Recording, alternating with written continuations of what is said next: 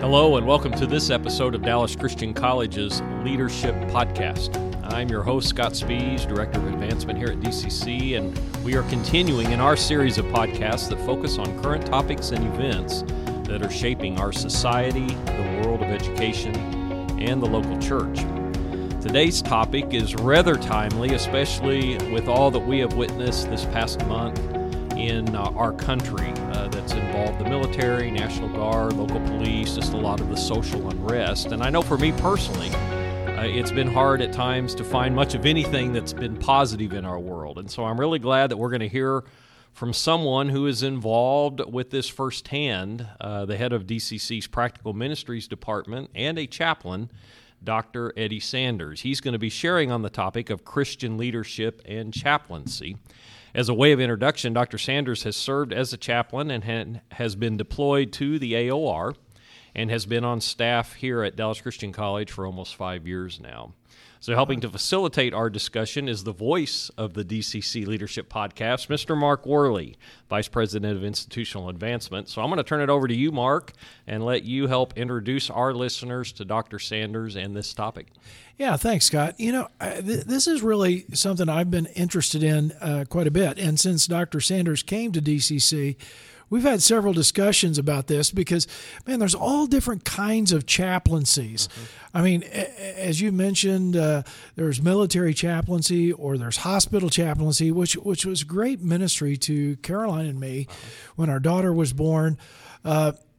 There's all kinds of different directions.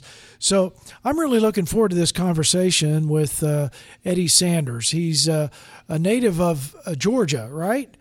That is correct. Absolutely. And so he's now, Eddie, one of the questions I think that's maybe the number one question is how do you get into chaplaincy? And in fact, I mean, tell us a little bit about what happened with you. You're a young guy. I mean, I would consider him a young guy. So you're a young guy. So what led you toward chaplaincy?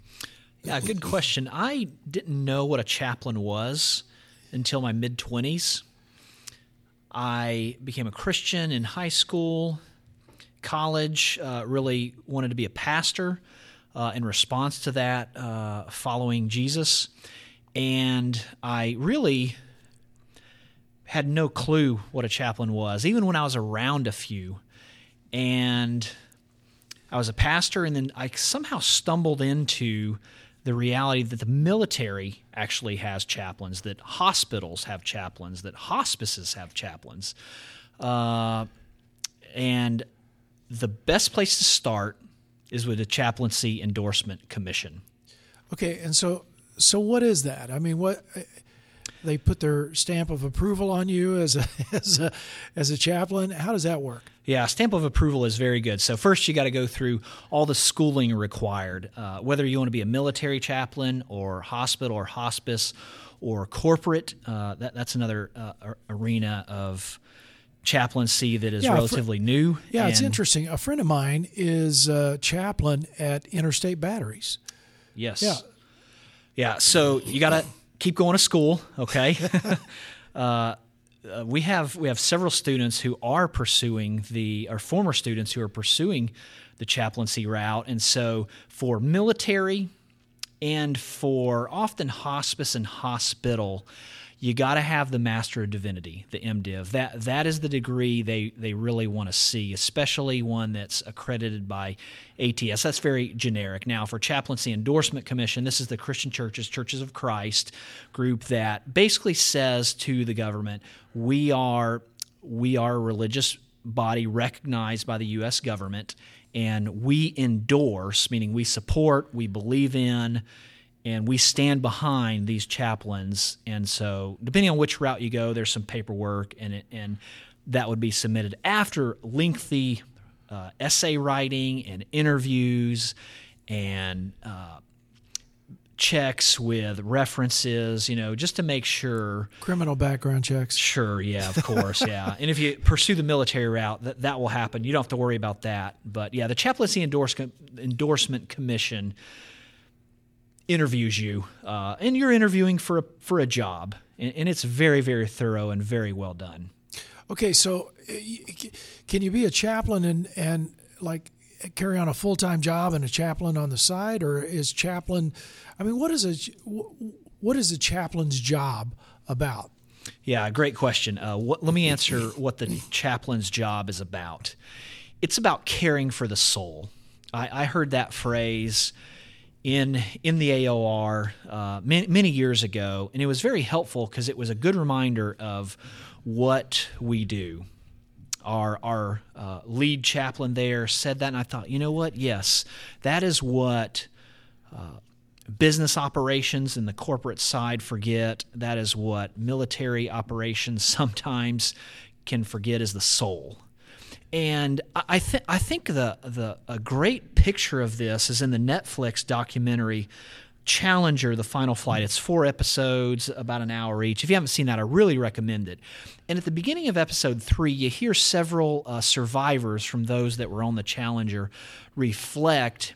And I just remember watching that thinking, wow, a chaplain would have really made a difference here, because here's how it happened. So, and we've all seen this. You can find this on YouTube. Yeah. You remember, if you were alive then, on the news, the Challenger going up. Explosion, and everybody just stood there, and the announcer said, "We've obviously had a major malfunction." Well, the family of those... You think? Yeah. The family of those people in that, historic, the first teachers, all that stuff, they're sitting in a room, and the people up front leading operations didn't know what to say. And so it was the same sort of, we've had a major malfunction, we have no communication, we don't know what's going on. But everybody knew what was happening and what had just happened. They lost their loved ones. Yeah. And so one of the shocking things that I heard in that documentary was the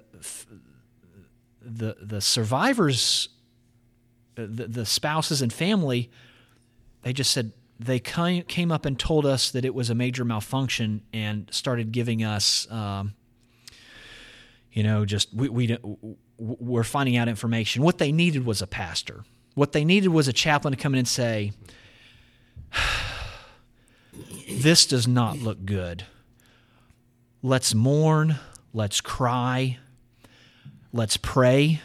And often in times of crisis, the chaplain will come in the midst of operations in a variety of places, hospice, hospital, and just pray and just be a quiet presence. And that is one of the most powerful things that can be done in times of difficulty. So how do you prepare to do that? I mean, are there courses? I know here in internship orientation, for example, we talk with those who are going into internships about hospital calls, about what to do in grief and funeral situations and things like that. To get ready, prepared, I think there's just a multitude of things. Obviously academically, but also spiritually, emotionally, you have to get ready, right? So Eddie, how did you prepare for this? I mean, how would you have been prepared to walk into that room and talk to the family who had just lost all their loved ones? Life. I know that's a very simplistic answer, but you walk through life with the Lord and let Him be your shepherd. And if there's a passage and an image that goes with chaplaincy, it's Psalm 23, the Lord is my shepherd. And so really, first of all, in my own life, learning to rely and walk closely with the Lord in times in the valley of the shadow of death, and letting other pastors come alongside me in tough times, and then being that pastor or chaplain to them. Take the classes, okay?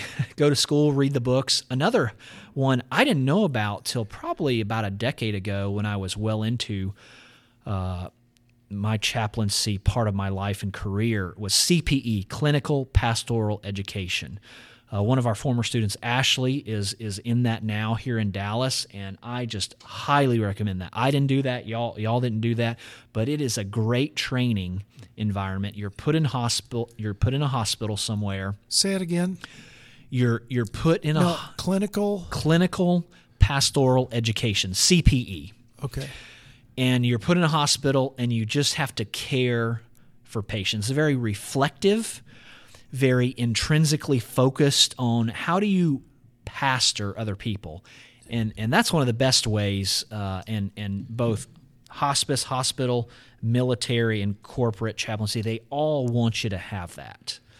They all want you to have CPE. I tell you what, there's so many questions flying around in my head.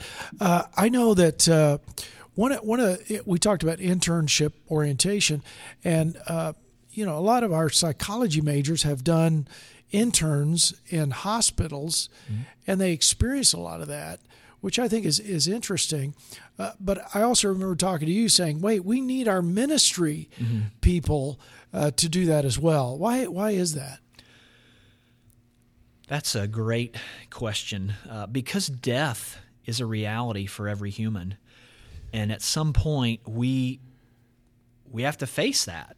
And so many of us have been up close and personal to it. And there's just grief that comes along with that. It's saying there's something not right here. And you just have to embrace that grief and acknowledge the reality and lament to the Lord. And the chaplain is really there to sit like Job's friends when they did get it right before before they messed it up a few chapters later. Yeah, and if I can jump in real quick, the last 4 years before I came back to the college, I was on staff at Northside Christian Church in Spring, Texas. And one of the areas I grew the most that I had little experience in was in that pastoral care role. I got trained as a hospice volunteer with Brookdale Hospice, and then I preached more funerals, did more hospital calls. A lot of that I learned from Brent Berger, David Garrison, different ones who were mentoring me along that way. But there really is something, for me, it was just rather cool and very spiritual to just sit with people who may be in their last days or weeks of life, and then or to go and comfort a family when they had lost. And I know how important it was. I had two elders from Central Christian Church meet me at the airport when my dad died in 2001. I was living overseas in Moscow. I flew back. I had a layover, unbeknownst to me, and that was, of course, prior to 9/11. They were there at the gate. They met me, and I had about an hour and a half, and we just sat there and talked, and that was so comforting. So yeah, just being there and learning how to do that, and not necessarily even having to have the right words to say. That helps, but just being a presence, I think, is so important. That's really good. That's interesting, Scott, because I was telling the interns in this training all the dumb stuff that's said. And, it's like when Americans don't know what to say, we usually say some pretty dumb stuff. And I realized that the first time I worked with someone who had lost a loved one in ministry, and the first words, I didn't know what to say. So the first words out of my mouth were, "I know how you feel." Well, the young lady just started screaming at me, "You don't know how I feel." And so after that, I was like, okay, I am absolutely terrified to say anything. So I remember standing in one of our elders, he died of a heart attack, and I was standing in her house, and I didn't know what to say, so I just said nothing. And she told me at the end of that day, she said, "You were the most important person here." And I was like, "What?" I didn't say anything. She said, "No, but I knew you were here." Yeah, it's just, I think it's a presence. But chaplains don't only do things in people dying. I love that phrase, care for the soul. So what things are chaplains involved in? Like when you were AOR, what was that like? Hot, first of all. We can't say where he was, but it was hot. Yeah. So you're in a heavy operational environment and lots going on. And one of the biggest things that chaplains do, and what you just described, is you're there as a ministry of presence. You're just there. It's really tough when someone is having their first child and they are 7,000 miles away. Yeah. That's tough. And, they obviously want to be there. And so sometimes just lamenting with them, just being present in the room and letting them say things that maybe aren't safe elsewhere, or letting them raise questions about why does God allow something like this. It's to be there and to be present. And I think this goes back to Genesis 1. It's just a very imago Dei, just to be. Yeah. Yeah. So when you were in the hot place, wherever that is, do you remember one of the most profound things that you did and walked away going, this is why I trained to be a chaplain? Lots, for sure. I think the one that really sticks out to me the most from that time was serving someone who was different faith, different political view, different in every way. And that individual just needed someone not in their workspace to just listen. And I did. And that individual listened to me when I asked questions about differing views that we had. And that was very positive and very impactful, I think, for both of us. And it was able to happen because a chaplain was there. Yeah. I just happened to be the one in the right place, and I think most chaplains would acknowledge they've had numerous experiences like this each year, even. And just she would probably never come in the churches that you and I attend, but reaching out to someone who looks like them in the sense of we wear the same uniform. I was going to ask you about that, Eddie, as far as, so does a chaplain reach out or speak or do things with other faiths, or do the other faiths have chaplains that they go to? Or great question. This is related to one of the number one related to the number one question I get, and the phrase is pastor to some, friend to many. Oh, I like that. Yeah. At the church service, any chaplain leads anywhere. They're their pastor. But outside of that service, you're friend and helpful and servant to all. Which is a very Christian thing when you think about it. So do you feel like chaplains are respected? I mean, is there a great respect for them, or is it like, oh, here comes the clergy, or how does that come across? Well, that was one of my first questions when I came in. Like, is this are we part of the team, or are we kind of like an outsider?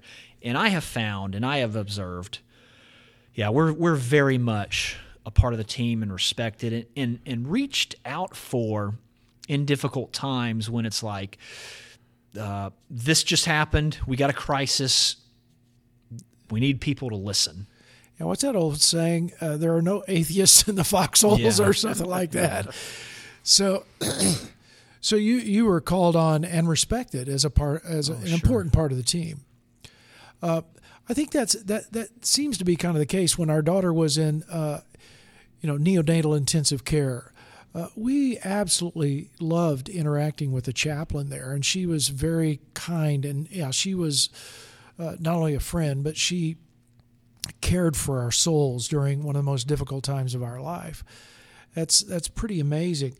So, as far as here at DCC, how do you bring that chaplaincy idea into the classroom? I mean, it seems like almost two different worlds, and yet we are a Christian college. We're a Bible college. So how does that parallel? How do I bring it in? With stories. I'm a pastor at heart, and I always will be. And my heart is in the church, yet I'm teaching in the classroom. And so getting to fulfill my role monthly as a chaplain is very beneficial because I'm a pastor and I preach during those times. And I experience a different culture and a different life. And then I get to bring those stories back and share that with students. So how do I bring it back in? Stories. Well, Eddie, that's one of the things I love about you being here. I mean, I really do. Because it's not somebody who has gone through 1,000 years of schooling and then comes in and waxes eloquent, but you're someone who has had extreme practical experiences and can bring that back into the classroom. I love that. I love the fact that you're not just in the classroom, but you've got that world experience, and in a good way. And one of the things that I appreciate, we've talked about this in a previous podcast, about the open world view that we have here at DCC. And it seems like in the chaplaincy, that had to be developed. Again, you're dealing with other chaplains from other religious backgrounds, and maybe they're doing their thing, you're doing your thing, but sometimes, as you said, sometimes those blend. Like with this young lady you experienced. I just commend you for bringing that practical aspect to our students. Not somebody on, hey, this is how you should go out and do it, but this is how I did it. This is how I experienced that. And I think that means so much more to our students. So, man, thank you so much for coming. I've got so many other questions to ask, but I think our time is running short. Yeah. Go ahead. Here's my wrap up. Yeah, and I'd love to share more. Thank you for this, Scott and Mark, for leading for sure. Wherever you are, I'd really encourage you to consider chaplaincy in some form or another. If you're in a small rural town, I would bet your local sheriff's office does not have a chaplain. Absolutely. And they would take a volunteer. That they probably, after about 6 months, would give you a really cool jacket that says chaplain on the back. If you're under 40, you consider military chaplaincy. There's always hospice, hospital, and corporate chaplaincy, and then CPE is always open. So really consider it. It's been a great world I've lived in, and it's been good. Thank you. Great. Thank you, and thank you for your service. Appreciate it. I'm so glad you're here. And if you want to know more about Dallas Christian College, you can check out our website at www.dallas.edu. Our mission statement is we educate and mentor students to be people of influence, engaging in their calling to the work of Christ in the church and in the world. We're committed to changing the world for Christ one student at a time with an education that is accessible, affordable, and attainable. And part of that education experience here at Dallas Christian College is our Practical Ministries department. So when you go to our website, you can click on that tab and find out more about our Intercultural Studies degree, our Ministry Leadership degree, Youth and Family Ministry, as well as Worship Arts. But thank you, Eddie, for being here today. Thank you, Mark. Thanks. And again, check out any of our previous podcasts. You can find them where all of your podcasts are listed there with Apple, Spotify, Google. But we are so glad that you joined us for today. We pray that you and your family stay safe and healthy. Keep looking up. We're going to get through this together. Take care. God bless.